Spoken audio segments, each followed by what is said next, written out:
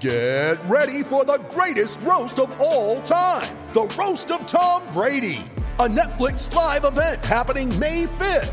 Hosted by Kevin Hart, the 7-time world champion gets his cleats held to the fire by famous friends and frenemies on an unforgettable night where everything is fair game. Tune in on May 5th at 5 p.m. Pacific time for the Roast of Tom Brady, live only on Netflix. You ready? Showtime. On May 3rd, summer starts with The Fall Guy. Let's do it later. Let's drink a spicy margarita. Make some bad decisions. Yes! Audiences are falling in love with the most entertaining film of the year. Fall Guy. Fall Guy? Fall guy. That's what the poster said. See Ryan Gosling and Emily Blunt in the movie critics say exists to make you happy. Trying to make it out? Nope. Because I don't either. It's not what I'm into right now. What are you into? Talking. Yeah. The Fall Guy. Only in theaters May 3rd. Rated PG-13. This episode of Gators Breakdown is brought to you by MyBookie. Use promo code Gators to double your first deposit only at mybookie.ag. This episode of Gators Breakdown is also brought to you by Shark Coatings. Visit sharkfloorcoatings.com when you need professional floor coating services done right the first time. Want more Gators Breakdown? Join Gators Breakdown Plus. Starting at $3 a month. Get access to unique episodes, plus a blog, chat room, giveaways, shout-outs, and more. Gators Breakdown Plus is furthering the interaction with fans and listeners like you. Head to gatorsbreakdown.supportingcast.fm to join Gators Breakdown Plus today.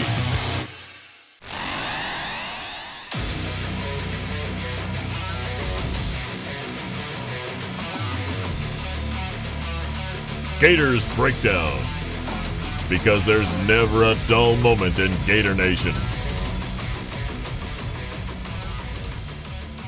The Gators Breakdown podcast is ready to go. I'm your host, David Waters. You can find me on Twitter at GatorDave_SEC. Doing something a little bit different this week. I know not everybody, a lot of you out there struggling with the hurricane out there. I've got to work it too with my normal job, my regular job. So the end of this week's kind of thrown up in the air just a bit. So this episode of Gators Breakdown will be the last one of the week, kind of doing something different. Going to give you guys a preview of some of the chats we do on Gators Breakdown Plus. So if you want to join Gators Breakdown Plus, link is in the description. Only starts at $3 a month, but we have these chats on here. I share, record, put them out there for Gators Breakdown Plus members. So it's a Gators Breakdown Plus member chat and send it out to members for our members only episodes. So you get a gist of how we do that there. Some good conversation going on with the depth chart that was released. A lot of changes on the depth chart this week for the Gators ahead of the Eastern Washington game that is now on Sunday, of course, instead of Saturday. So if you missed that, I doubt you did. But if you did, instead of Saturday at noon, game is that Sunday at noon, and a lot of changes some interesting changes on the depth chart. Not a lot, interesting. Better way to describe it there. So a little bit different this week. Not really a preview of Eastern Washington. Should be a game Florida should control. So hopefully that holds true. So you'll get a chat here, some good conversation going on with me and Gators Breakdown Plus members. So hit that like button, hit that subscribe button. Really, really helps us out here on this YouTube version. And you can check us out at newsforjacks.com/Gators Breakdown. And also the link is in the description for as well for Gators Breakdown Plus. So a lot of good stuff going on there, that Discord chat all the time. And one of the features of that Discord chat is a voice chat where we get to have a voice chat back and forth with members. So you get a preview of that right here on this episode of Gators Breakdown. Plenty of storylines came out today from the SEC teleconference and the normal Wednesday media session. They did move it up an hour, Billy Napier said, because, of course, the storm coming through, so their team is going to have Thursday off and come back on Friday. But, of course, with the game now being on Sunday against Eastern Washington, that kind of opens the schedule up a little bit.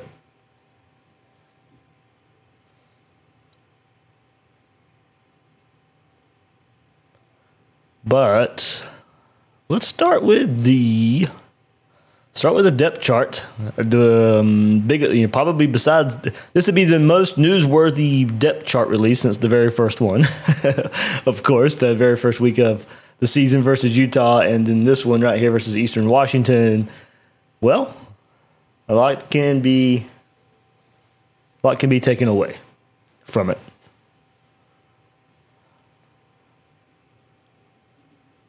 So, we'll start on offense. Not much has changed there when we look at it.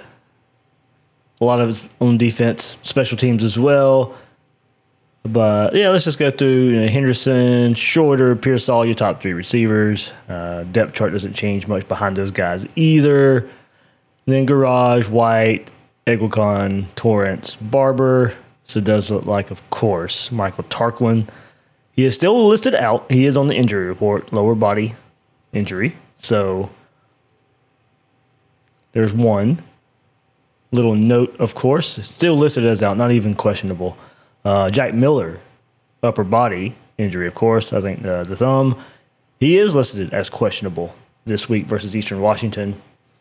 Anthony Richardson, Jalen Kitna, or Kyle Engel there for quarterbacks. Naquan Wright, Montrell Johnson, Trevor Etienne, or Lorenzo Lingard for the running back. So no surprise there. But then we go to defense, and we move to the other side, and it's apparent right away with the way Florida puts this out. At defensive end, Justice Boone gets to start on the depth chart, or is listed top of the depth chart, ahead of Princely Umanmielen. And look, that's probably warranted. Justice Boone had the big hit versus Kentucky. You go and look at the game versus Tennessee as well. Does his job, not just going out there and making tackles. It's going out there and just doing your job, whether it holding the edge, holding contain. Justice Boone has done a good job of that as well, especially for a young player. And look, I thought we had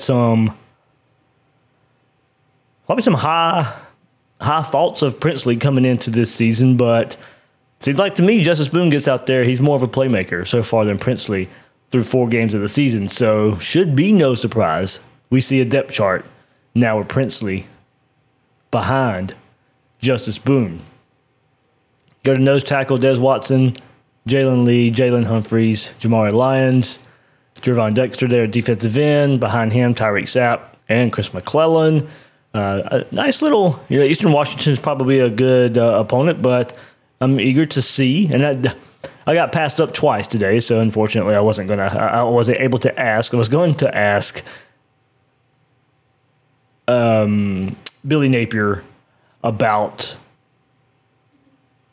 the defensive line and the production of Gervon Dexter. Of course, the stat numbers aren't there. Look, he doesn't really play a stat machine position anyway. Also, offenses are focused on him. Double teams are coming there. But, of course, at the same time, I think we still expected a little more production there from Gervon Dexter. So just wanted to get Billy Napier's thoughts on him so far through there. But also, if Chris McClellan has also put in enough playing time and enough plays, we saw some good plays versus Tennessee with him, that if he's vying for some more snaps as the season goes forward. So maybe next week. That question will still be valid next week. So Britton Cox there at Jack as well. Antoine Powell, Lloyd Summerall, David Reese behind him. Linebacker Ventrell Miller is on the depth chart. I don't know how much he'll play versus Eastern Washington. So, we'll see. A valiant effort to go out there and play versus Tennessee. I would not expect, even if he's listed, even if he plays, to see him out there too much. But also, we talked about it on the Discord a little bit that, this is his last go-around as a Gator. And if he wants to go out there and play, then go out there and let him play. I know we want him for bigger and better games down the road, but if he feels the need to go out there and play, this is his last go-around, his last year in a Gator uniform. I can't fault him one bit to go out there and want to play the game of football. Now, in a Gator uniform.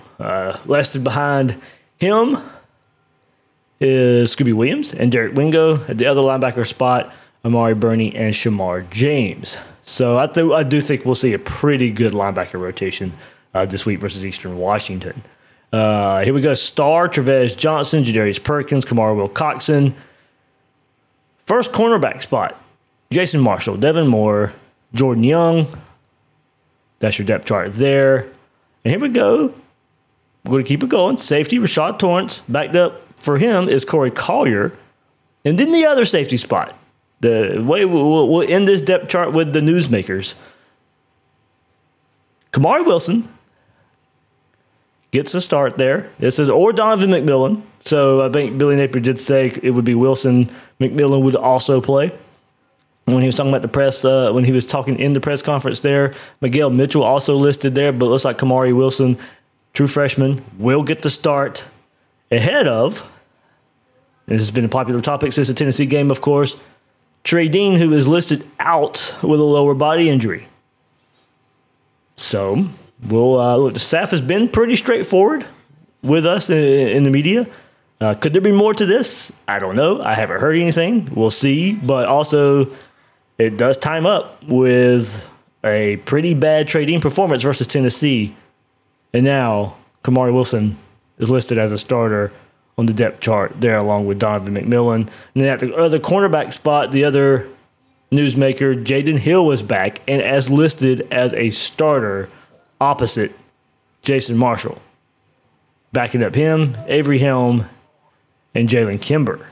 So, Jaden Hill back. Been practicing the last couple of weeks. I did not... In talking to people before the season started, there was a thought they didn't want it out there too much. Hill was injured, re-injured his last knee injury that he had, and didn't look good. But now, fortunate, it looks like all is good to go. He's been practicing the last few weeks, and is now going to get his first start of the season there for the Gators. So good to see Jaden Hill back out there. And, we've seen Avery Helm struggle a bit. Saw him struggle last week versus Tennessee, and also and falling down a whole lot. So let me also make sure, as we're recording this is the beauty of technology. Florida has sent out an updated depth chart.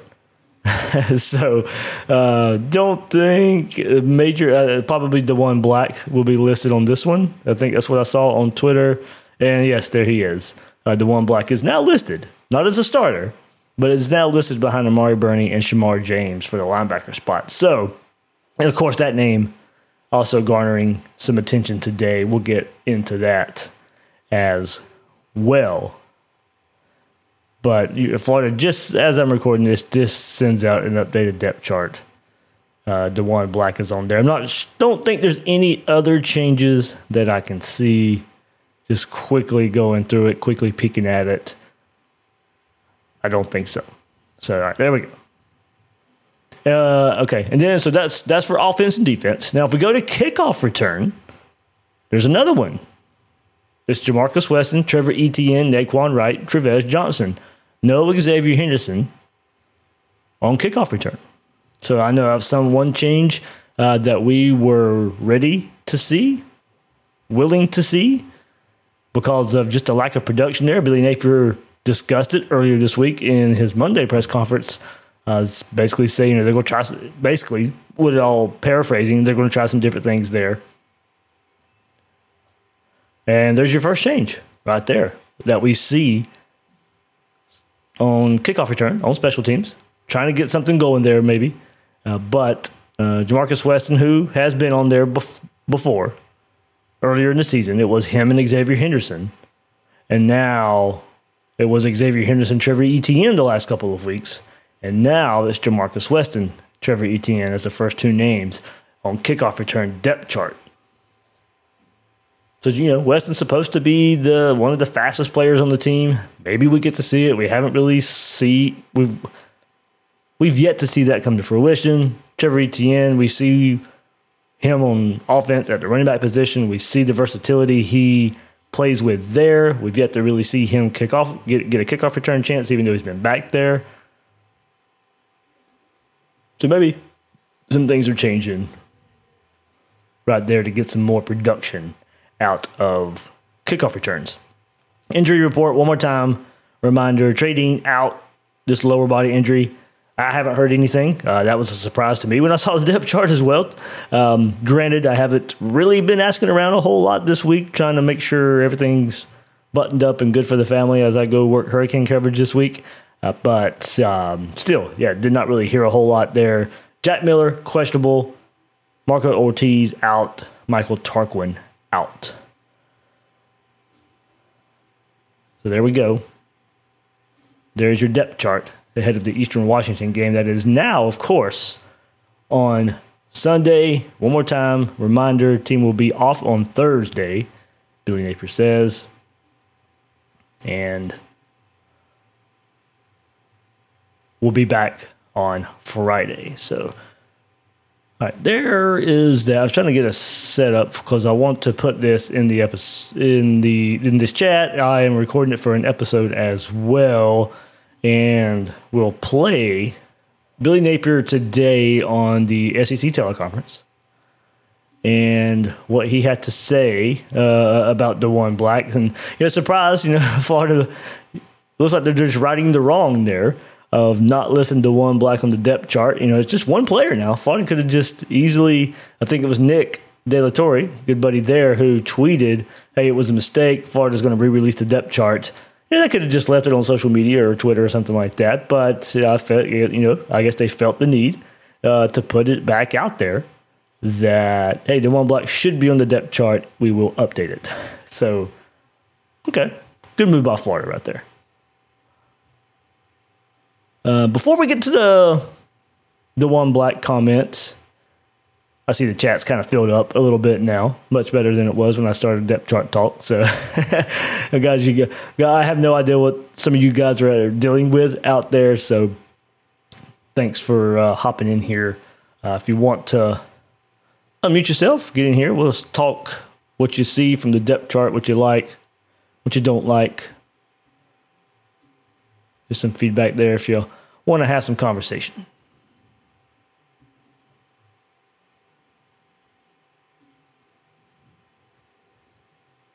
No takers. Look at you. Come on now. Hey, Dave. What's up? Hey, I might have missed it. What's going on with Tarquin? Do you have any detail on that? Details. I don't really know as far as he just had the lower body injury, and that was the Kentucky game, early in the Kentucky game when that happened. I remember it. Maybe I don't remember it that well, but it didn't look like something that was going to linger this long. So, or maybe they're just giving him another week to heal? Yeah, I didn't think it would be quite this long either. I have not heard that it's like a season ender, and I don't think it's a season ender. So, I'll go ahead. Yeah, I'll probably can clear that up. I'm pretty sure he's not out for the season. Well, that's good. Yeah, and it could be that it is Eastern Washington, and we're going to give him another week off. So, now I look at it that way too with Ventrell Miller. I could have just because he played last week, they may just leave him on the depth chart. It's kind of his decision, kind of like it was last week if he wants to play or not. But for Tarquin, I can just see, hey, there's really Austin Barber's playing well. You don't really need to go rush back out there. Yeah, Barber has really stepped up. I'm not surprised. I mean, he showed a little bit of something last season, but I keep waiting for Cameron Waits to come out there. Yeah, I know. It'd be hard to miss. He is listed behind Barber at right tackle. So, if Tarquin comes back, what does that do for Waits? I guess that is another change here I see on the depth chart. Left tackle Josh Braun is listed as the backup to Richard Garage. Yeah, and I didn't see that until now either. And Jalen Farmer is now listed as the backup to Osiris Torrance at right guard. So interesting. Yeah. So given the opponent, and hopefully Florida goes out there and dominates Eastern Washington, do we see Josh Braun at left tackle? Do we see Cam Waits at right tackle? That's probably something.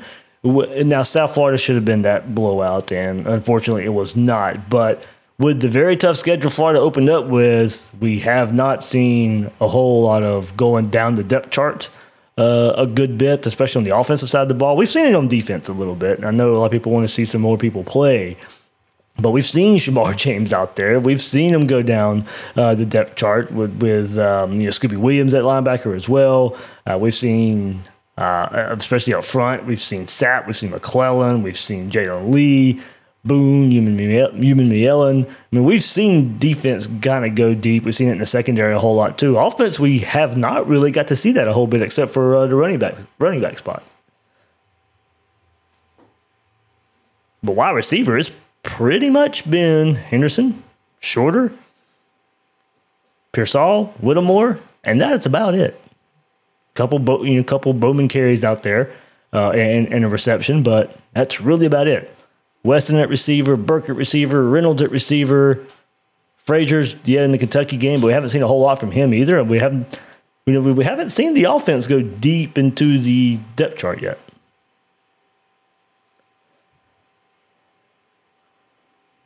Yeah, but it's interesting that Bowman was out there at such a pivotal point last weekend.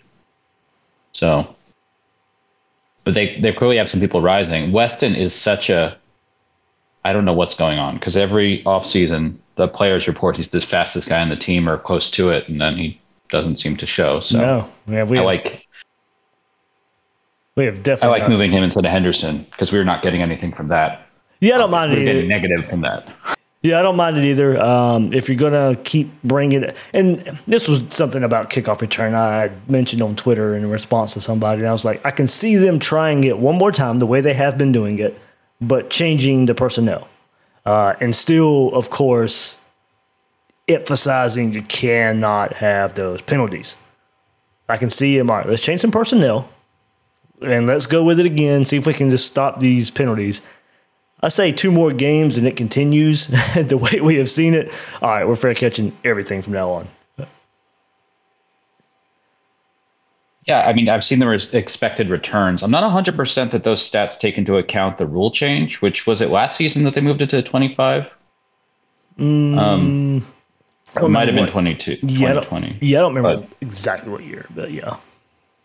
But I mean, if it's trailing like most statistics, like let's say a 5-year average or something like that, I just don't see the value in it. I mean, obviously it hasn't played out well for us. If we wanted to break one out from time to time, is that really going to be the game changer as opposed to what we've been doing, averaging like starting at our 11? I don't know. I'd prefer to see just get to the 25 safely and let AR work from there. Yeah, I also wanted, it was something I wanted to go back and look at. Somebody may have already done this out there.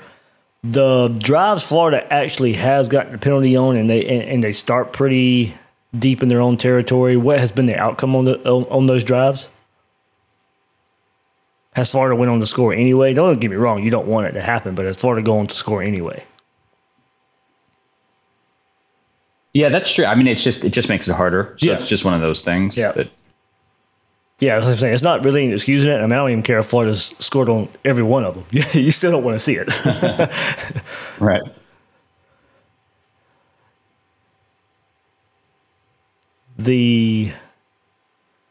I'm trying to think, was the Richardson where the Kentucky number 15, where Richardson rolled out and the guy just kind of snatched it out of the air? Florida was deep in their own territory when that happened, but was that off of a kickoff return?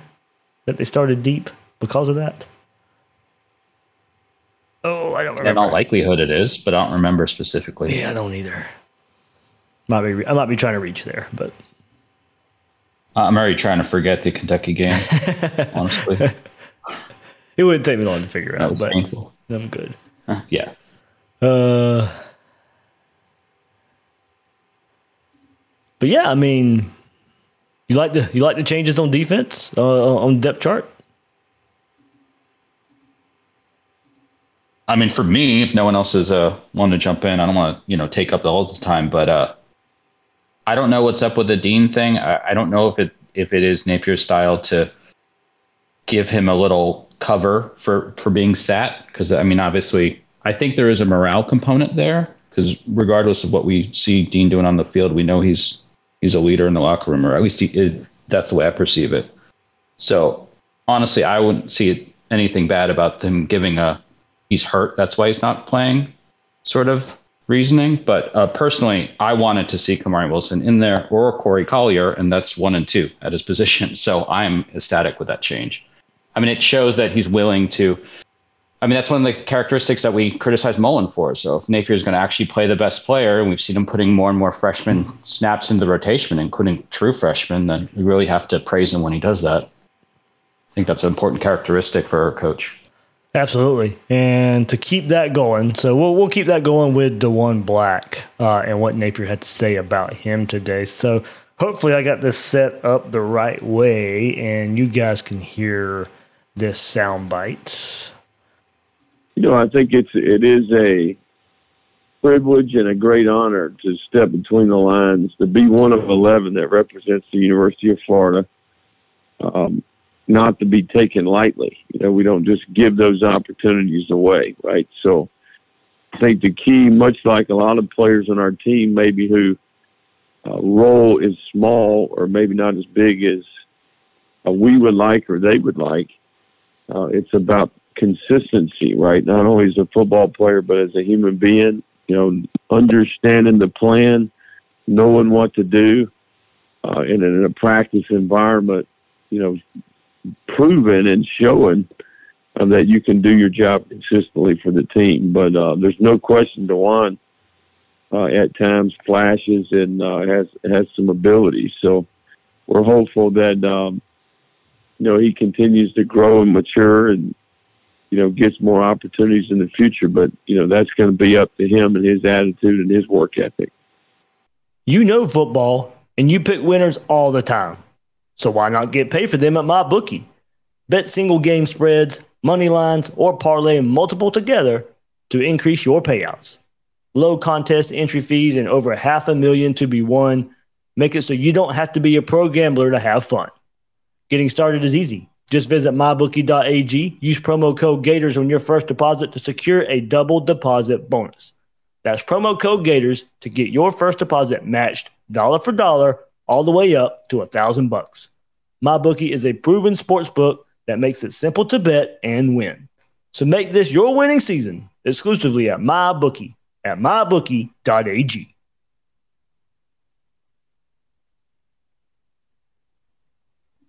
You know the goosebumps you get when Florida takes the field? Or when that 63-yard Hail Mary actually works? Or the thrill of a game-winning interception in the end zone? What a rush. You can experience that same rush every day at your home with Shark Coatings. We'll cover your old, ugly concrete with a beautiful industrial concrete coating and a warranty that lasts longer than most careers in professional football. So whether your garage floor is for parking, partying, or working out, Shark Coatings can transform it. And if your pool deck is starting to look like a bulldog, old, cracked, and smells like pee, Shark Coatings can transform that too. Shark Coatings is easy to clean, stain resistant, and is 100% antibacterial and antimicrobial. We're easy on the eyes and on the maintenance. Gator Nation is worldwide, and Shark Coatings is based right in the heart of it. So whether you live in Brunswick, Georgia, or Live Oak, Florida, down to Ocala, over to New Smyrna Beach, or anywhere in between, contact us for a free estimate today. Learn more at sharkfloorcoatings.com. That's sharkfloorcoatings.com. So definitely some interesting comments. If you didn't get to hear that, that was from Billy Napier on the SEC teleconference on Wednesday. And, I mean, there's a lot to unpack there. I mean, on the surface, it does seem like, there's some work to do for DeJuan Black to see some more time on the field at the linebacker spot there. And I know a lot of people will look at Amari Burney and why he's out on the field and why can't he be replaced and why won't somebody else step up. And DeJuan Black's name has certainly come up plenty. And then after the onside kick return last week versus Tennessee will come up even more. And, I mean, look, this sounds like there's some away from football responsibility that DeJuan Black needs to take care of. That's exactly what it sounds like. Could we be reading too much into it? Possibly. I don't think so. Not from stuff I've heard, not from some of the stuff we've chatted about in the Discord today when that comment was made as well. Is it? There's so many ways to look at that. And first of all, it could be just some of it could be just pure football. Is there a separation between Amari Burney and Derek Wingo and Scooby Williams and Shamar James and DeJuan Black? I mean, look at the schedule Florida played and started the season with. And there was not a lot of time to really just tinker to go along with it. I mean, you got to go out there and win some ball games. You got to go out there and against some tough opponents, go win a football game. And you can see where, all right, I'm going to lean on experience just a bit. Amari Burney, hey, look, there's been very little separation between Amari Burney and the younger guys. So with that being said, I'm going to lean on experience early in the season. Now, like I said, go back to the USF game. You wish that had turned out a little bit different. You wish you could give some younger guys some more playing time. And I'm not sitting here saying Amari Burney's this perfect player out there. Far from it. I've criticized him plenty. But also the Utah game, as like I said, it was a bad matchup. I think a lot of linebackers are going to have that issue there. But there's still some, not filling the right gap, not doing what you're supposed to do. But he goes out there and also makes some plays at the same time. If a younger linebacker was out there versus Utah and the game plays out the exact same way, do they make the play on the ball like Amari Burney did to end that game? I don't know. I don't know. I would like to think his experience played off in some form or fashion in that setting, but I don't know. Maybe I'm reaching a bit there. But also, he's made some impact plays. You go back and look at the Tennessee game this past weekend, and did he mess up? Did he have some running backs leaving him in the shoes at times? Yes. Did he not cover a linebacker at times? Yeah. But he also had a forced fumble. He also, there was a play where he shot the gap and stopped the run. And so, for Amari Burney, there's going to be a lot of taking the good with the bad. Do I wish he was better at this point in time in his career? Yes, I do. It just still doesn't mean that he's not better than the one black, Derek Wingo, Scooby, and Shamar at this point of the season. So I do think the way the season has played out so far, those hard opponents, you do lean on experience just a bit. And so now going back to the one black, and it does make it sound like, are you doing the things you're supposed to do to get on the field? If everything is even on the field right now, where do you think the coach is going to go if you're late for meetings or you're late for practice or don't show up for class? I'm not saying all those things are what the one, but I'm just reaching here as far as what could be the issue. Are you doing the responsibility? Are you taking care of what you're supposed to take care of, doing the things you're supposed to do? And I know a lot of people will always go back and say, well, you play the best player, it doesn't really matter. No, you don't. No, you don't. How many times was it said trust and accountability was so lacking with the last staff and it tore the locker room apart? You want that again? You want this brand new coach to come in with something that we know was a huge issue the last time around and start off in that way with him? No, you're going to have to build the culture. It's not instant. Not everybody's going to be on board right away, and I think this is just a byproduct of that. And it really does sound like, I don't think we're reaching here, that Billy Napier was trying to send a message that, hey, there's things you have to take care of.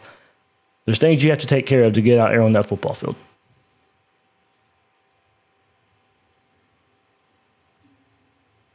With DeJuan Black, he's that kid you've been rooting for since 2019 to get on there. So we're talking a long time. He didn't make it to college initially, so clearly there's a lot of habits built in, and coach isn't magic.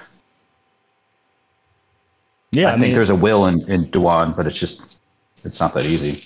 Right. Yeah, and it doesn't mean he's a bad kid at all. I don't want to make it sound like that either. I'm not saying that's the way you guys take that or anything, but I don't want to try and jump on the kid a little bit here either. But at the same time, I think there's needs to be reasons pointed out for why he may not be on the football field.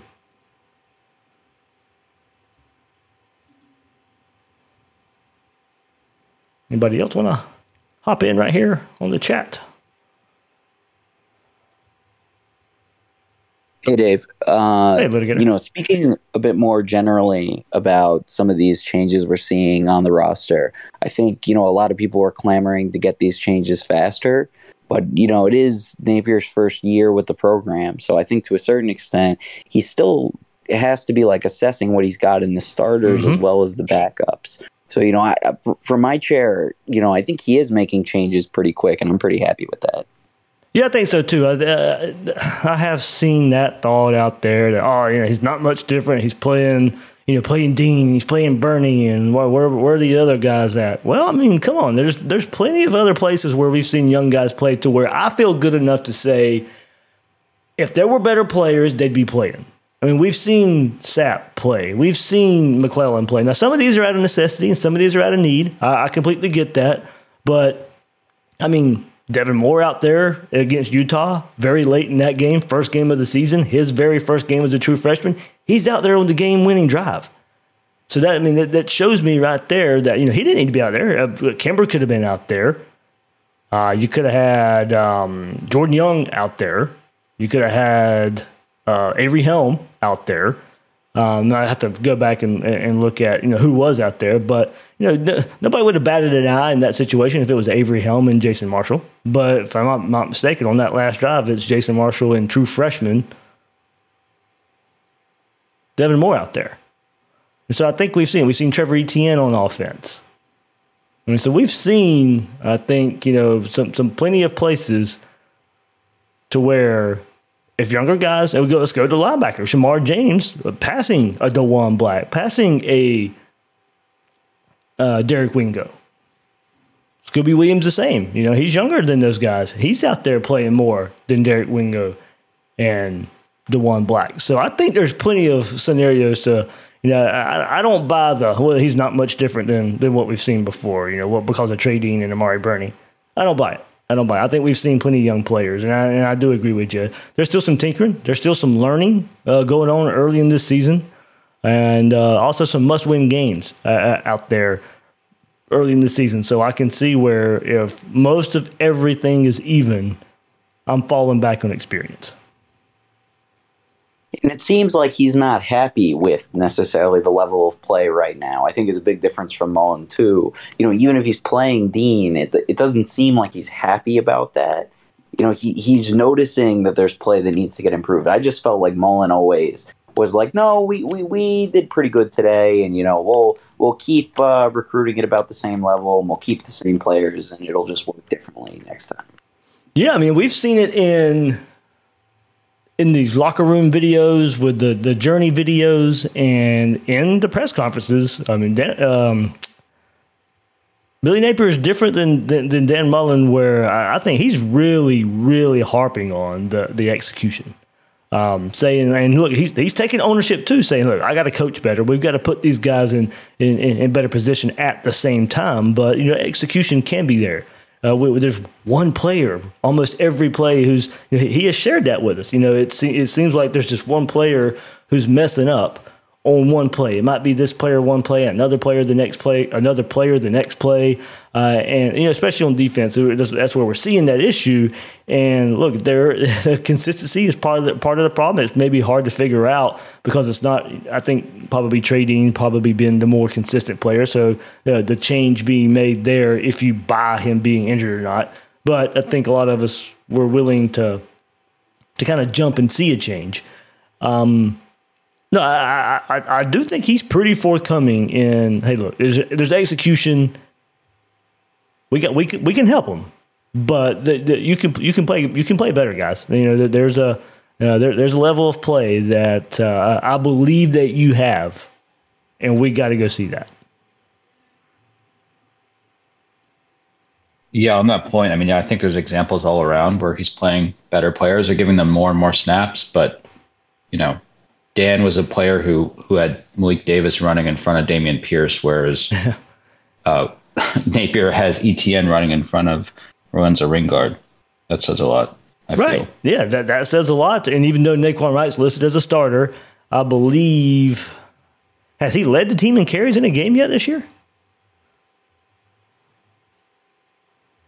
I'm trying to remember a Utah game.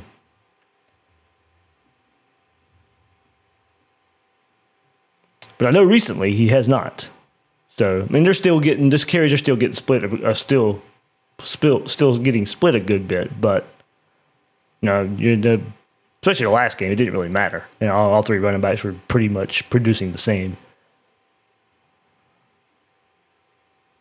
The difference too between playing Naquan instead of Etienne versus Malik Davis to Dameon Pierce, I think it's just like, it's not really the same. You've got a super senior who has been playing pretty well and has flashed very well versus, like a true freshman who you are working into stuff and is probably still developing and getting better.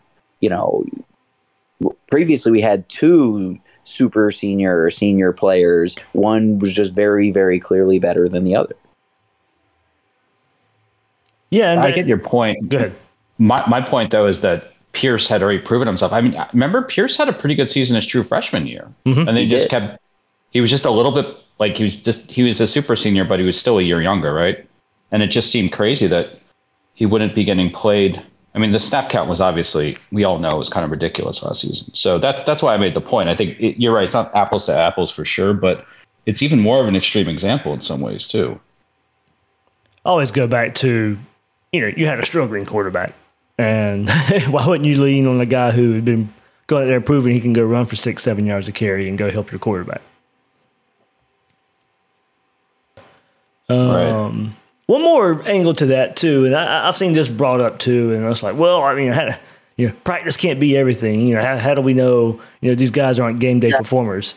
I mean, come on, like, what are the percentages of players out there who are bad in practice but go out there and show it on game day? I mean, coaches don't look at it that way. Believe me, you might get a chance to go out there and do that, but the coaches are really going to, they're going to go look at practice, and that's going to be their first line of defense on who they play. What do you do in practice? Can I trust you in practice? All the other stuff where you trust, are you on time? Are you doing the things you're supposed to do? But if he can't trust you in practice, is he really just supposed to put you out there just to see if you're better or not? The coaches don't think that way. The game day performer is rare if you're not doing it in practice. I think only 4 games in the season, some of the senior players that are getting more snaps than maybe we think they should can be explained largely by they know more. They had that experience. It does mean something. Yeah. I mean, and the 4, like you said earlier, the 4 games our schedule has been tumultuous. I mean, compared to any other team in the league. So the margin of error was so tight, you just kind of had to go with the more sure thing for the time being. But hopefully they really open it up heading into the middle of the season.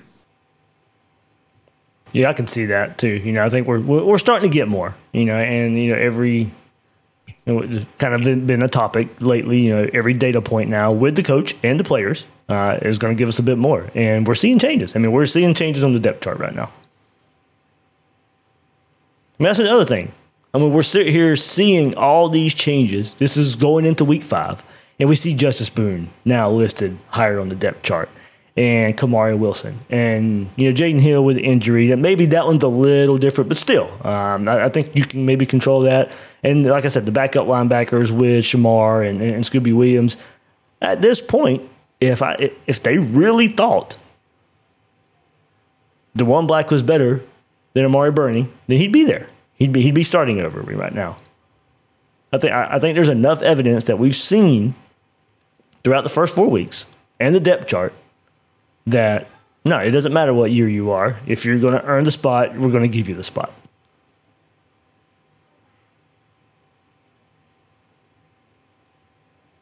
Yeah, I just don't think we can discount. I'm really excited about Chris McClellan. Man, me too.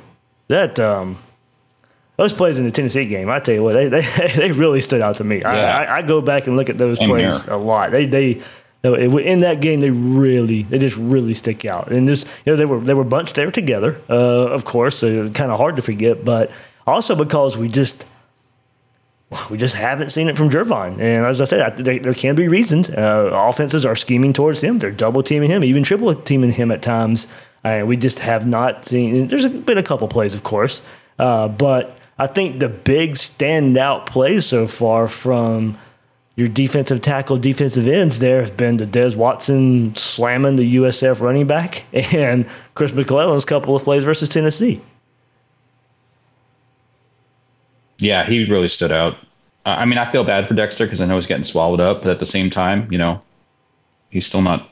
He's putting up no stats, which seems strange. I mean, not no, but you know what I mean. Very low. I mean, lately, the last couple games, it pretty much is no stats.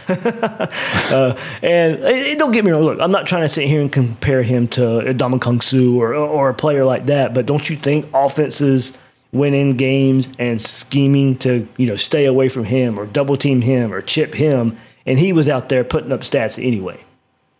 So Dexter is not the first player to get double teamed. Right. Exactly. So look, he even tweeted that he can play better. And as you said, that dude, it's it comes with the territory. I mean, I wish he wasn't sitting there and double teamed and schemed against, but that's the reality of it. And don't get me wrong, that is a credit to probably how good he is or can be. But as you said, there's players out there all the time getting double teamed, and they still make plays happen, and we're just not seeing it. And that doesn't mean take him off the field or anything like that, because I mean that's at some point you need to rely. Okay, well if guys are going to double, triple team him at times, so all right, that means there's somebody else that needs to go out there and win some one-on-one battles. Somebody needs to go out there and prove it. So if he's opening up one-on-one battle for other players, he's still an asset out there on the field. Now it's up to those other players to go win those one-on-one battles, or those linebackers to fill the right gaps because an offensive lineman is so worried about Gervon Dexter. So he still adds value. Other guys need to step up and take advantage of that, but also let's like to see him fight that off and make some plays at the same time. Yeah, but I do wonder, because they have him, around 60-plus snaps a game right now? If he was rested just a bit more and they rotated people in, strategically and had a really fresh version of him in the fourth quarter, maybe that's when he could make an impact? Yeah, maybe that's where they know better. And maybe that's where McClellan comes in. Maybe he can start spelling Dexter a little bit more. Oh, that'd be great. I can't believe how good he was. He really flashed on Tennessee. I mean, I'm not happy about the loss, but there was things to get excited about, and I feel like he was a big one for me. And look, that's great to do. Yeah, and I get it because there's this whole thing. Well, we've seen these guys make their mistakes, and they keep doing it. So I'd rather see the young guys go out there, and if they're going to make the same mistakes, well, at least they're learning with the experience. That all sounds really good, and well and good on the surface, but if they go out there and cause a bomb, and you out there and lose some games, you're not going to look back at that game and say, well, at least Jamar James got experience. No, you're still going to be ticked off Florida lost a game. So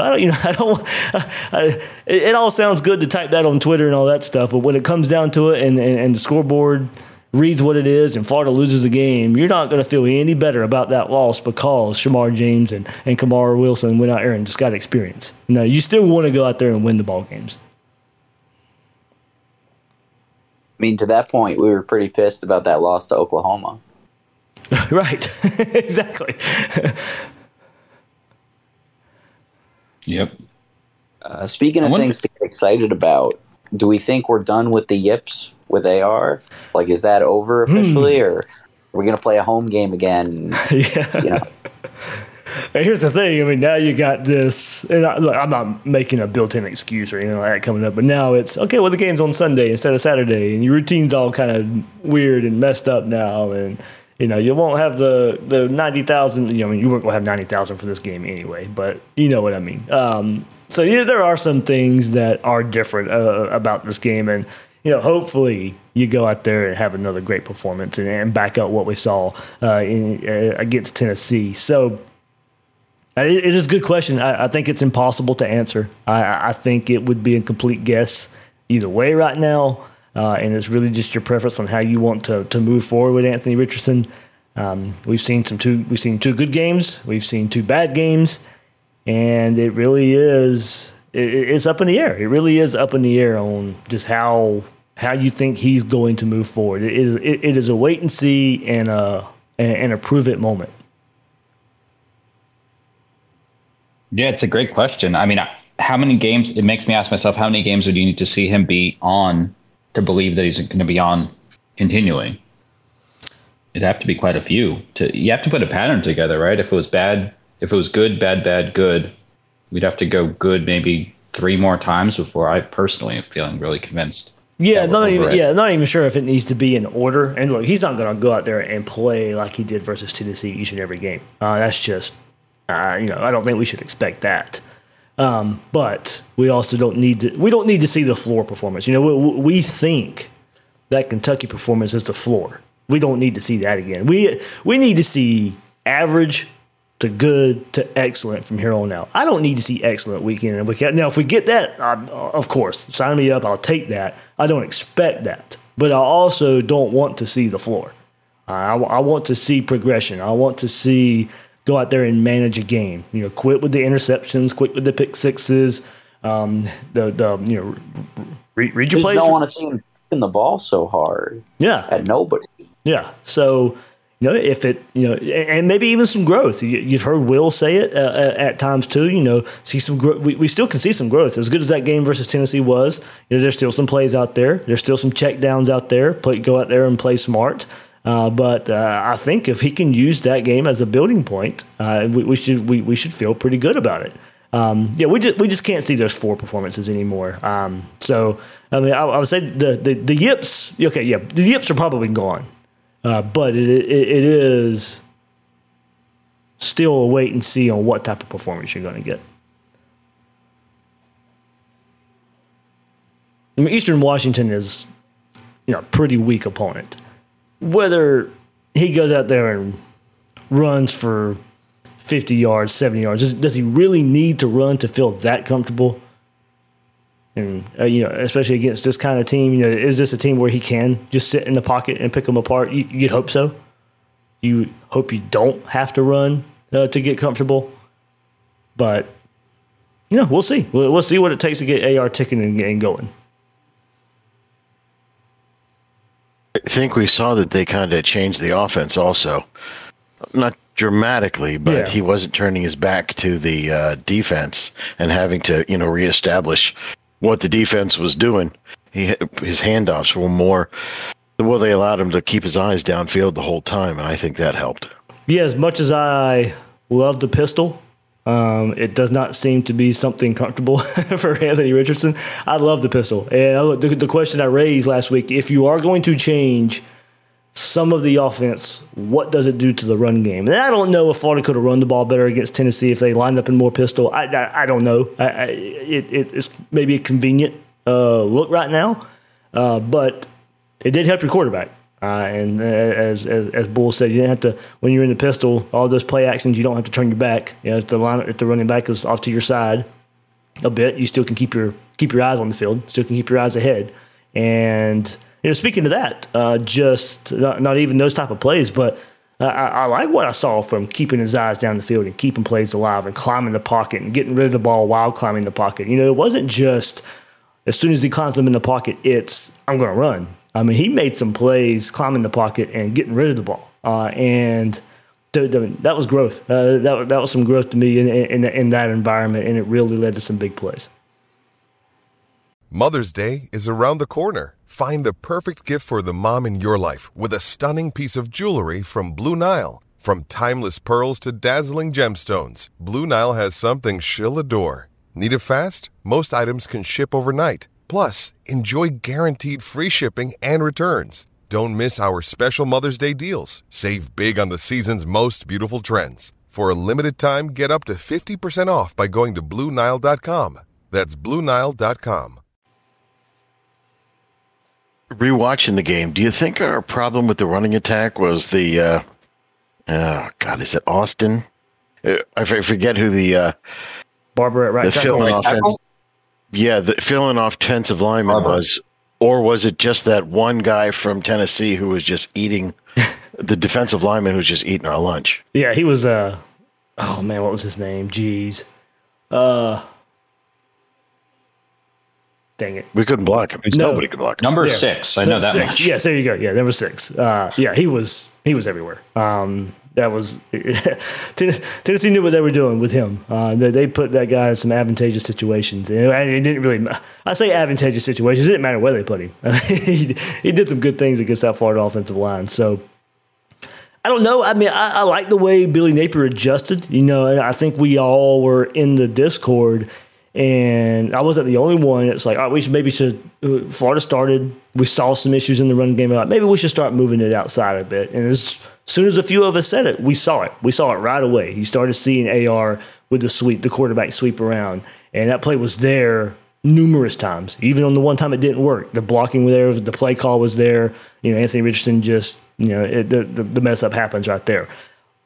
There were some good adjustments in the game, and it probably was Billy Napier's one, definitely at Florida. And I have to go back and watch some more Louisiana, but his in-game adjustments, his in-game coaching to keep Florida in it. Now, luckily, he had a quarterback he could trust, and that's where I think, going back to the Kentucky game, I really think that's what he was getting with Anthony Richardson.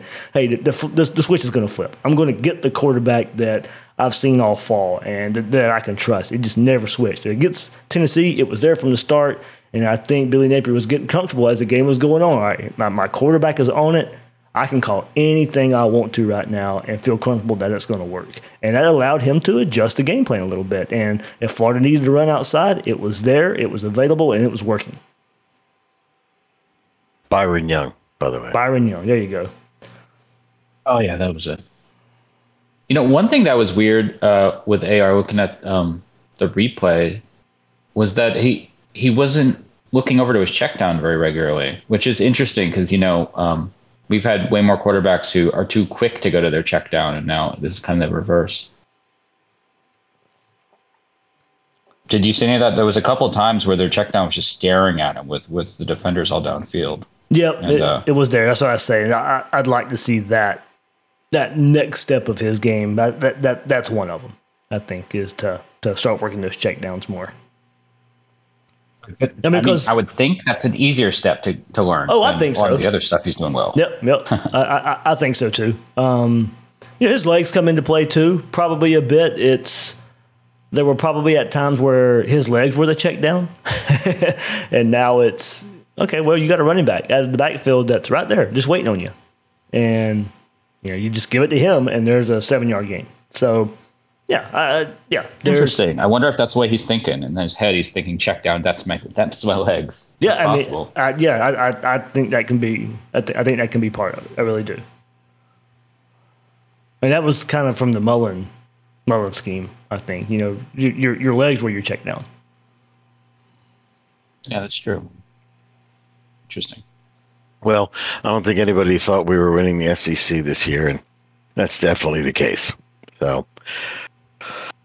What do they always say? As long as we get better from game to game. Yeah. I mean, that was kind of, the mindset I thought, going into this. I'd want to see Florida, and especially with a first-year head coach, be better in Game 12 than Game 1. I went in one of the episodes, I went and said, hey, look, when November rolls around, after A&M, when you play Carolina, Vanderbilt, and FSU, you got to end the season 3-0. That may look a little harder now with FSU probably being a little bit better than what we thought. I don't think South Carolina's about the same. They're about where I thought they'd be. Vanderbilt maybe a bit better, but not nowhere near a game I'm picking Florida to lose.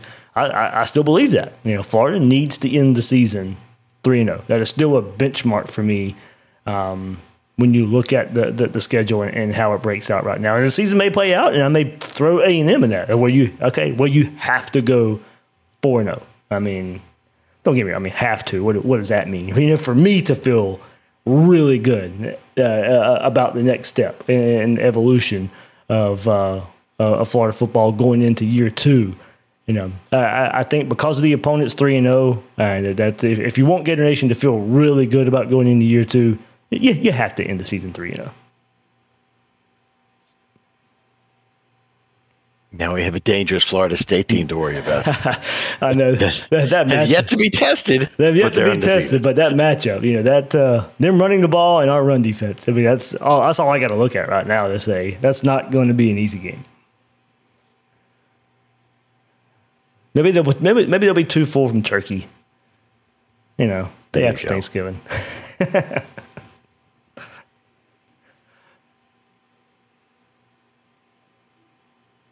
Everybody doing good out there, by the way?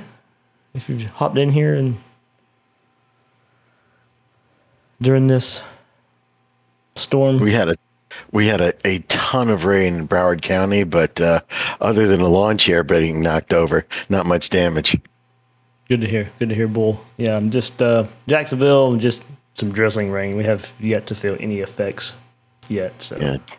Jacksonville's a yet, though, right? Yet, right. It looks like we're getting better and better. Looks like as far as north of Florida, St. Augustine's probably going to be the kind of cutoff point, maybe. It looks like it might still be pretty bad there. But especially south, St. Johns County, St. Augustine. So hopefully, if you're all listening to this, when I put this out there, everybody is doing good. But that's probably where I'll be the next couple of days, is in the St. Augustine area.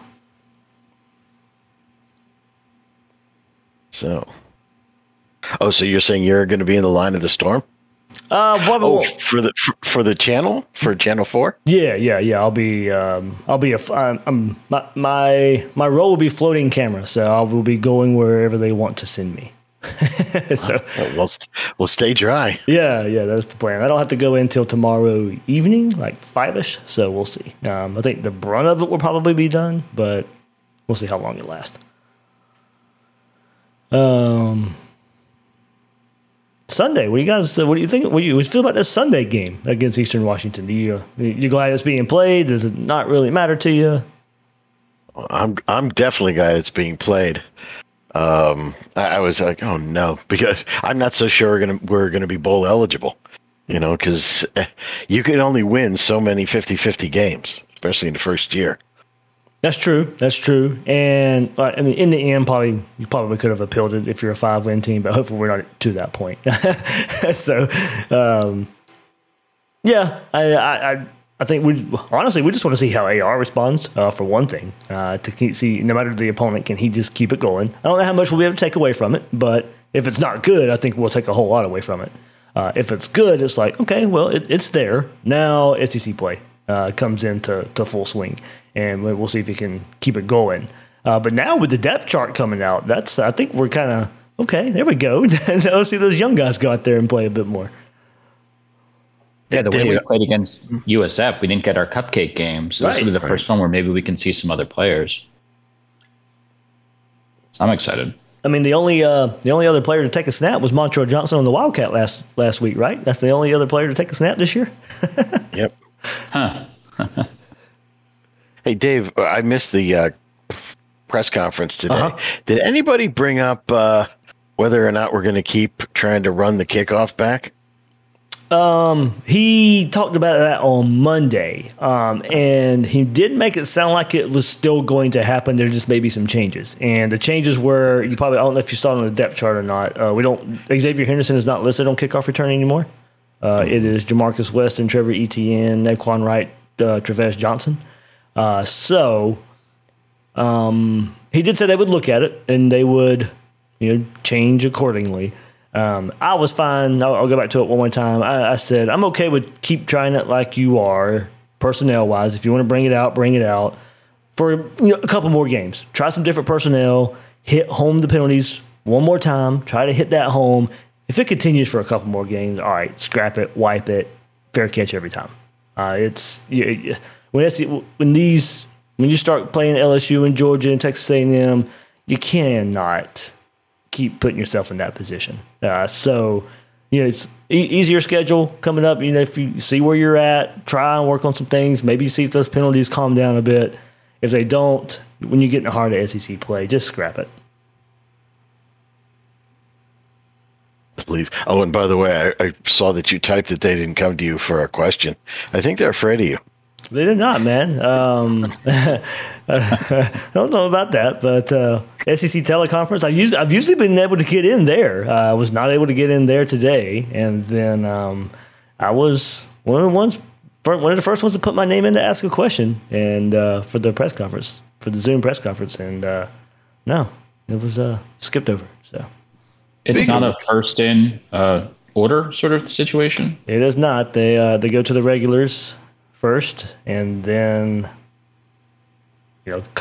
usually come back around, but and sometimes it's not even consistent because back when I asked Mullen the old infamous question, I was like, I typed in the chat box, I got a question just like I normally do, and lo and behold, it comes to me first, which has never happened. So, and then whatever happens, but yeah, we're gonna make you pay. Yeah, I guess so. So you got him his job. You should be first in line.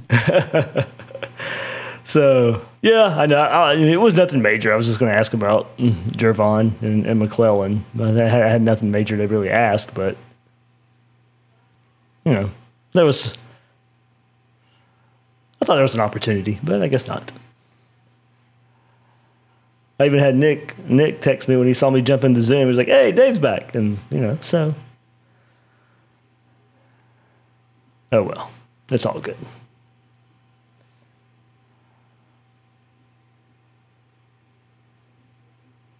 I guess that's pretty. Go ahead, Bull. I was just thinking, and I know we shouldn't look ahead. Mm-hmm. We have Eastern Washington this week, but it's Eastern Washington. Billy Napier was saying, don't look ahead. Do not look ahead. Yeah, right.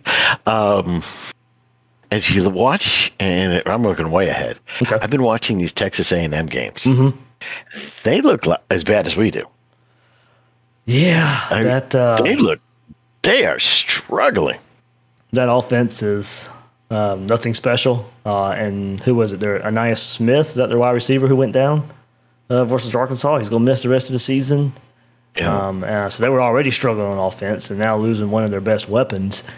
And their defense is okay, pretty good. Probably not as good as what we thought coming into the season. So, we'll see where that goes. But you're right. I mean, there's nothing to write home about with them. They beat a good Arkansas team. And, the Miami win was looked at as bigger than it should have been at the time. But, yeah, we'll see. I don't know if you watched the Arkansas game, but they just out-talented them. Yeah. They had more talent on the field, and it was just, I don't want to say both teams were trying to lose, but geez, for time from time, it looked like that. Yeah, I watched the second half of that game.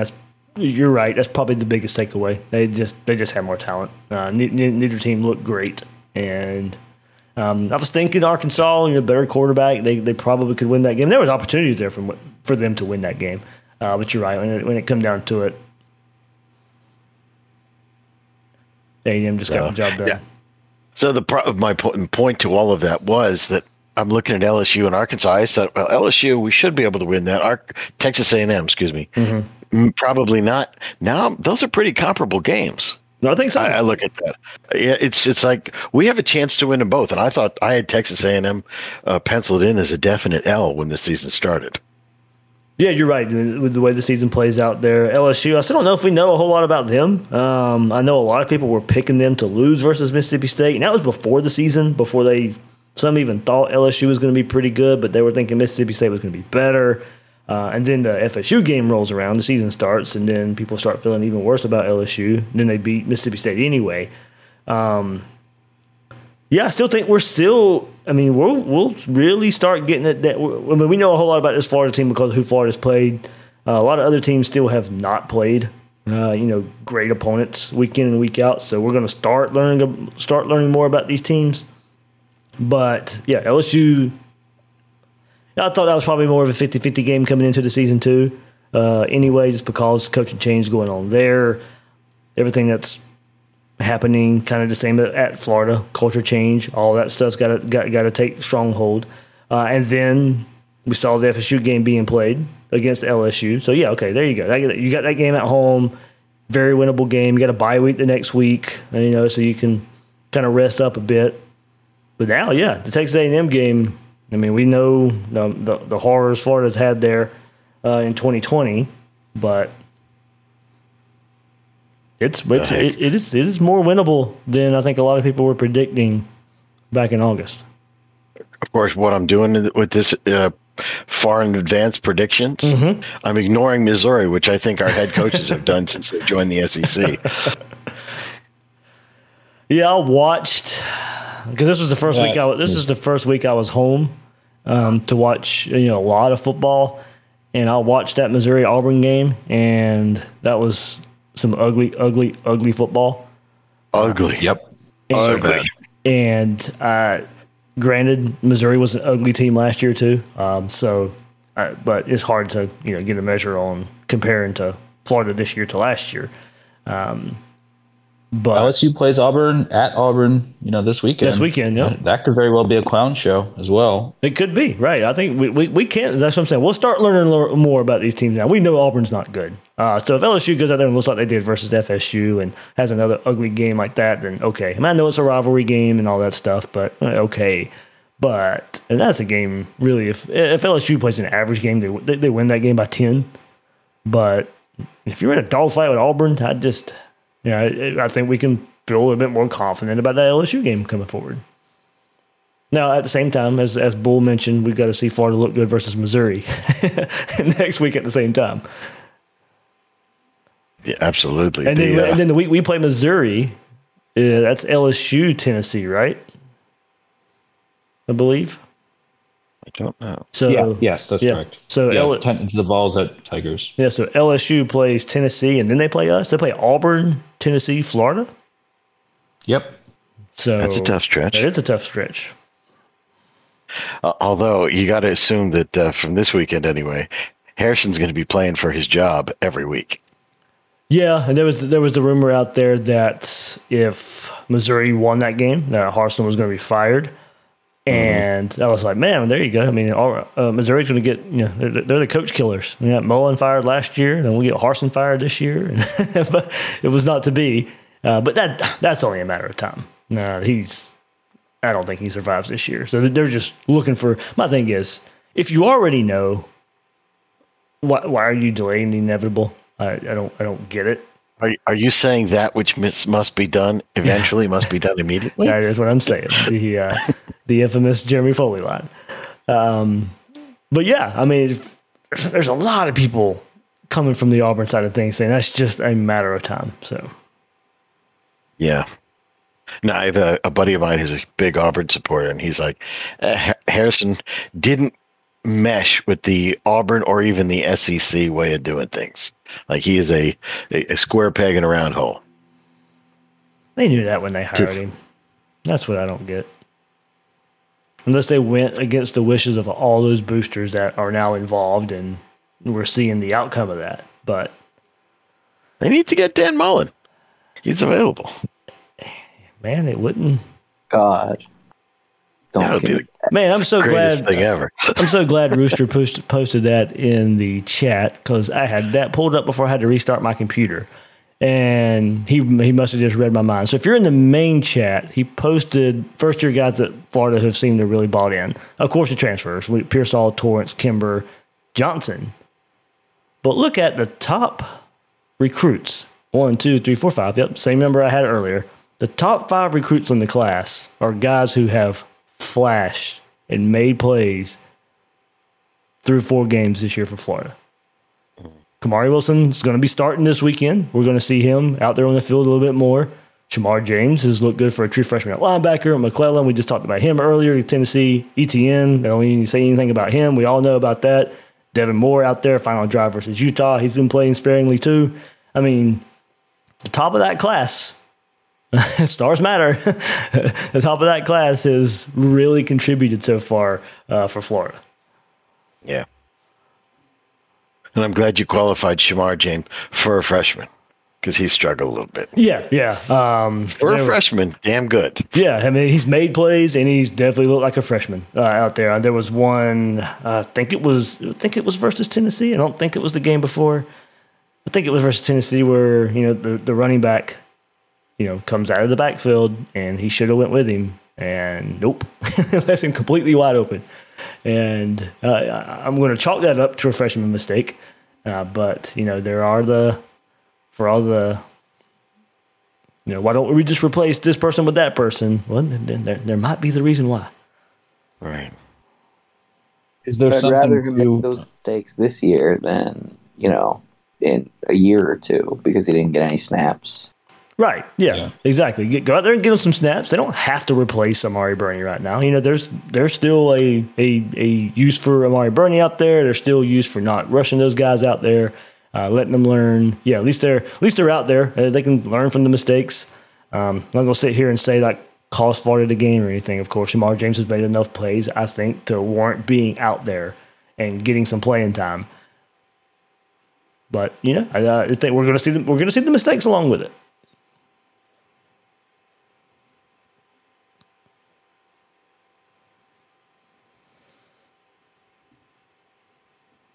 It's also good that, we needed it just because of the position there at defensive line, but McClellan just ending up in the class, because that was really questionable whether he was going to be in the class or not, with everything that happened with Evers in Oklahoma and Gibson with Oklahoma. McClellan being from Oklahoma, there was a lot of talk he was just going to stay because he had got close with those players. He was just going to stay at Oklahoma. I mean, staff did a good job of making sure that did not happen. So I think, playing time and depth chart had a lot to do with it, but good sell by this staff to make sure that he did not get away. Yeah, for sure. That was something I neglected to include when I was talking about how how impressed I have been with him. Because it was close to not getting him. that was scary. Yeah. It's a little hard not to think about, TAMU and the state of their play where, they're coming off this most epic class, what was it, of all time? And seeing our true freshmen, in many cases, doing well, making mistakes, but doing very well. I don't know, I feel like there's something to that. Yeah, I haven't heard, what was the big receiver's name? Evan Stewart out there at A&M? Evan Stewart. Walter Nolan, I've looked in on him as, at least not from a stat line perspective.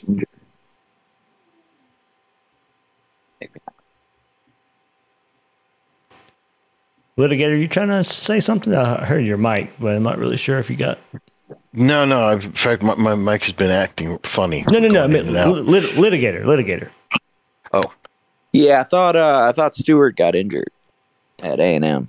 Well, wasn't he caught up in that where they suspended some players a couple weeks ago? All right, let me make sure. Oh, maybe that's what it was. Yeah, I think that's what it was. Let's see. I thought that's what it was, but let's see.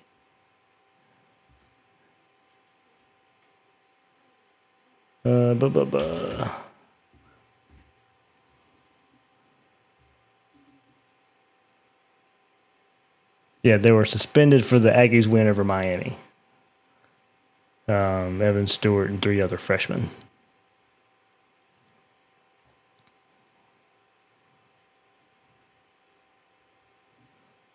He was off to a good start, so let me back up on that. He 10 catches for 170 yards before the Miami game.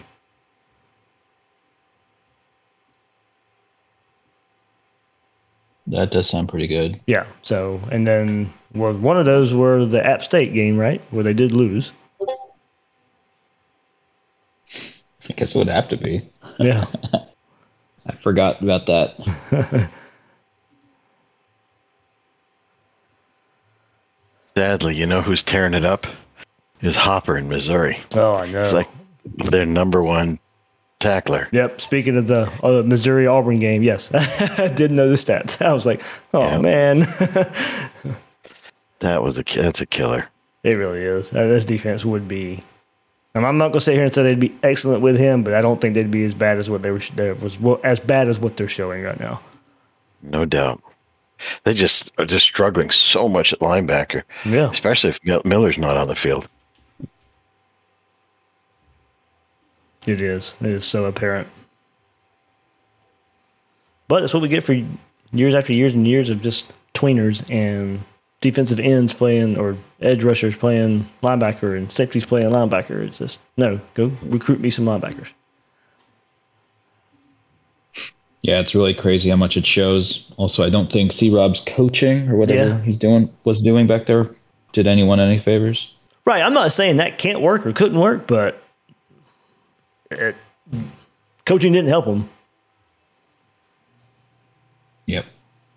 Yeah, it's weird. I mean, you usually say like first level, second level, third level, but in our team, it's just like, I don't know, it's all one thing. It just seems so porous. It really is. Yeah, I'd like to see something at Star. I mean, I think we're struggling there too. Trevez, he'll make a play here or there, but he takes himself. Yeah, Trevez he takes himself. He's only like, yeah. Sorry, I was only going to say that the reason we're not bringing his name up is because there's more people in front of him to bring up. Yeah, he's not doing anything. No, he takes himself out of play. He takes himself out of position a whole lot there. Perkins, I just hear he can't learn the playbook, and you can't trust him to go out there and do the right thing. And it's just, man, it's just. He looks so athletic. Yeah. I mean, it's such a shame. But that's interesting, though, when you think about it. There are so many of those guys that are struggling with the playbook. So if you hear of one who really can't learn the playbook, you got to say, like, my God, he must be doing 180 degrees different from what they want him to do. Because half of these guys look like they don't know the playbook. Like when they're looking at the quarterback and the receivers running right past them. Like, come on. You have a way of putting it, Bull. But it's like, did Mullen just go out and say, this guy's got 4 stars, recruit him? You don't want us to interview him? You don't want to see if he can spell his own name? Nope, 4 stars, recruit him. Anyway, it's what it seems. I think it just seemed dim. It might have been that Dan was like, "Oh, wow, the rating agencies slipped one through, and no one else wants them. Take them, so it'll boost my score." Yeah, that was part of it. Trying to get some of those late guys in. Right, guys that would never qualify, but boost the rankings of the classes. We did have more than a few of those. But yeah, I mean, on the depth chart, Will Coxon is third star. So, I don't know there. Do you slide a Jordan Young over? Do you try him there? If things continue the way they are. I don't know. I don't know what you do at that position. Young is a player. I'm surprised. What was it, Litigator? Do we need that spot schematically? Like, aren't there teams that play without a star? Yeah. I mean, it does depend on who you're playing, how you're playing. I mean, versus Tennessee, as much as they were going to stretch you out with 4, you were definitely putting, a star out there. Yeah, I don't know. I don't know if that you're right. I don't know if that's something you change moving forward.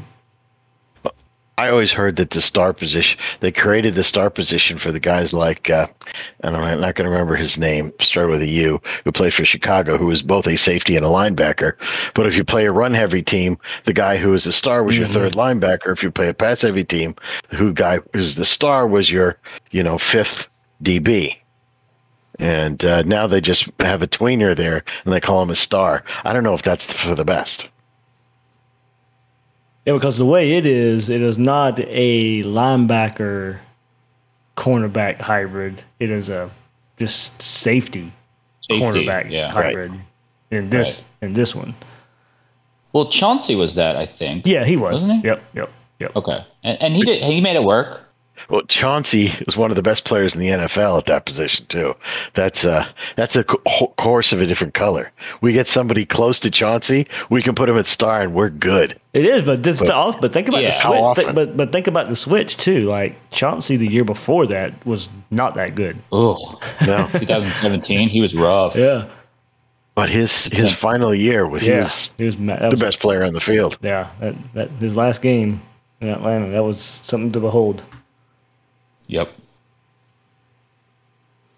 Yeah, that's why I brought him up, exactly what Dave said, because I just remember going like, what is he doing the first season? And then just watching them, rocket ship as soon as Mullen came in. And that was one reason I wasn't really ready to give up on somebody like a Trey Dean or somebody like an Amari Burney or something else. Like we've seen it. And I'm not calling those guys NFL talents like Chauncey Gardner. And that's not what I meant either. Just, all right, it didn't look good before. Needed a different coach, needed maybe a different scheme, and it unlocked something. So, Burney, I'd say he's probably a hair better than what he was last year. I won't necessarily. He's making more impact plays. The bad plays are still there, but the good plays are better. I guess probably I should say it for Burney. Dean, no growth whatsoever. I haven't seen it. No.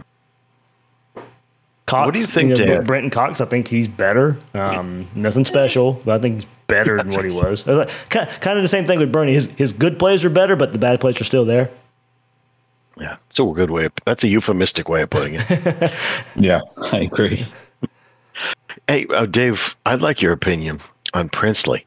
I was reading for some people say he's just undersized, but I don't know. Is that just another instance of someone not knowing the playbook, or? Because he always seems to be, he's there, he's around the ball, but he's being pushed out of the way. He's never making a play. Yeah, I mean, if you just want to, if that's something you want to look at and say, I mean, he is being pushed around, he is being maybe more physically manhandled. I mean, Boone's got 15 pounds on him, according to the depth chart. Boone's 260, Princely's 245, and you can see it on the field too. When Boone comes out there, you see that difference, and maybe that is what it is. So, yeah, there's probably something to that. I can go with that. I can agree with that. Yeah. You got a Princely's, according to the depth chart, taller than Boone, but maybe he's just more slight. Yeah, doesn't have the body mass. Yeah, because if I'm looking at it, I mean, if we're just looking at, if these are updated, I don't know how much we can really glean from this. You got Dexter at a defensive end, 312. Saps behind him at 263. And then McClellan, 305. Jamari Lyons is listed as a nose tackle. He's 298. Jalen Lee's 299. Yeah, 245 is a little light in the britches for the line. Yeah. Although, what's his name? Powell Ryland. Well, look at him, 243, and he's in on a lot of plays. Both good and penalty causing. Yeah. And Summerall, 231. I mean, that might be why you just don't see him yet, and why he's not being able to kind of get out there. I mean, he's looked small to me out there when the little we've seen him. Maybe but this is what we're kind of talking about. These are the Mullen recruits, the 4 stars. But Summerall was good coming out of Lakeland. That wasn't right. I remember his recruiting. That was somebody I hoped we got because I saw him play a little and he was good. Mm-hmm. That's why maybe this is just the style. They need big bodies on the line in the new defense, and some of these guys are just getting pushed out of the way by the beef, like Desmond Watson. Yeah, I was hoping, talking about one-on-one battles up front earlier, I was hoping Watson would be able to kind of follow up his USF game with some plays, but I don't remember him really standing out much versus Tennessee. I mean, nobody up front really did, honestly. No. I mean, you had your linebackers come in through the middle, and they were blitzing, making some plays. Hey, that was another adjustment I liked seeing. It was something we haven't really seen, but I think it was something they identified. We saw them attack up the middle. It made a difference. But then they even said, let's put Brenton Cox over the middle, too. I mean, Brenton Cox played middle linebacker when he was, kind of rushing in on the quarterback. They lined him up over the center. I think they identified that's where Tennessee was weak, and we're going to attack the center. We're going to blitz the center.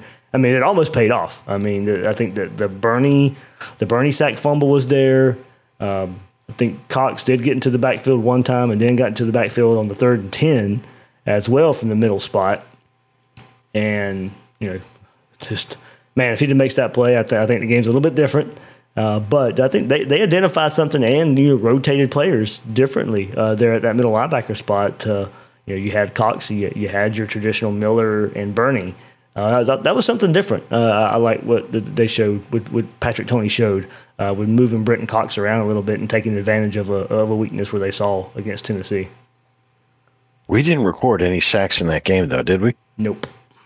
Yeah, Shamir James had one, I think. Yeah, that's right. Okay. Shamar did. Yep, that's right. He did. Okay, yep. Gotcha. Because what I remember, it's probably because I remember too much negative, is that Hooker just killed us with his legs. I mean, that was, I don't want to say the difference in the game, but that was the difference in the game. Oh, it was. I mean, the fact that he could run up the middle and we would just watched him.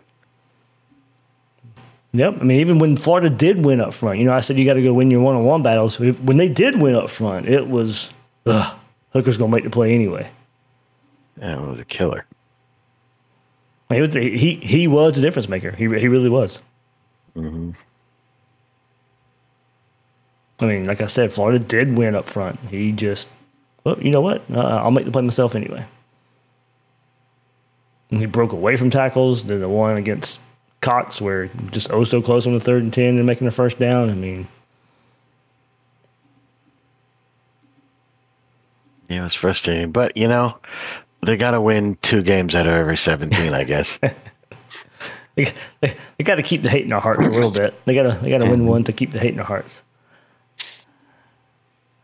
That's a strange positive, but yeah, I kind of see this, man. Hey, I'm reaching here, so right, come on, man. Rivalry still alive. Yeah, there we go. Now I can. Is Hendon Hooker coming back next year? Yeah, he's a redshirt senior, isn't he? Yeah, he is. Yeah, he should. That's what I remember seeing. This is his 5th year playing.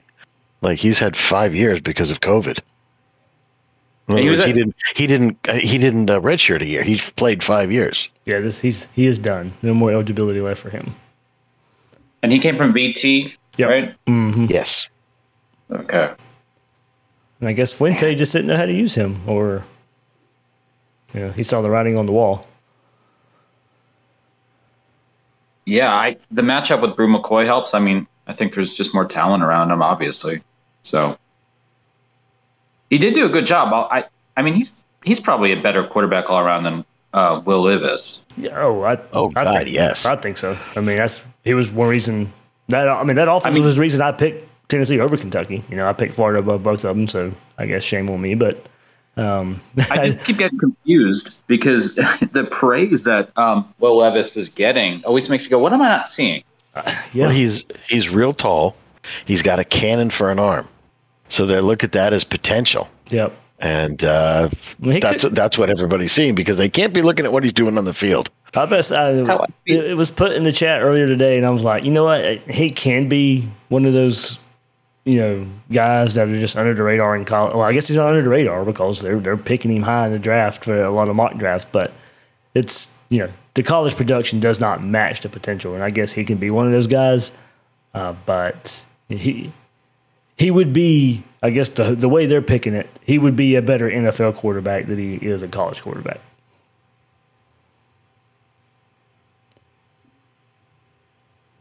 Yeah, I don't see that happening. He's got a lot of I'm sorry, go ahead.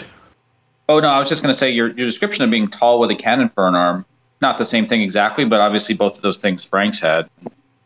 That's really competitive. I think they're thinking more Josh Allen than Felipe, in the NFL. He's bigger. He's thicker, too. I mean, Felipe's a string bean. Mm-hmm. All right. Good chat, guys. Yeah, thanks for having it, Dave. Yeah, I'm gonna double dip on this one since the rest of my week is pretty much taken up. So I'm gonna give everybody a taste. If they're not Gators Breakdown Plus members, they get a taste of something we do here, especially during the season. A lot more. I should do it more, but season gets kind of crazy. And now I'm back in the office at work a little bit too. So trying to still trying to figure. Does your wife give you a hard time when you say, "Honey, I'm going to go for a chat on the Discord for an hour"? I won't say a word there. Okay. No, she's pretty good about it most of the time. It's just helping my daughter with homework and all that kind of stuff too. Real life gets in the way a little bit. So right, trying to. That's why I kind of like trying to do it around lunchtime sometimes as well. But of course, more people can join in the evening. So I'm still trying to, now that I'm back in the office, still trying to kind of figure the schedule out a bit. So we'll see. We'll see. I'm going to try and get a better hold on it. And then, of course, the hurricane hits this week. So it kind of throws the schedule up in the air again. So that's true. All righty, Dave. Well, thanks very much. Yeah, thanks, guys. Thank you so much. All right, that'll do it for this episode of Gators Breakdown and your Gators Breakdown Plus preview. That chat preview of what we do each and every week on Gators Breakdown Plus. So that'll do it for this episode of Gators Breakdown. I am your host, David Waters. You can find me on Twitter at GatorDave_SEC. Everybody stay safe out there, and thank you for listening to this episode of Gators Breakdown.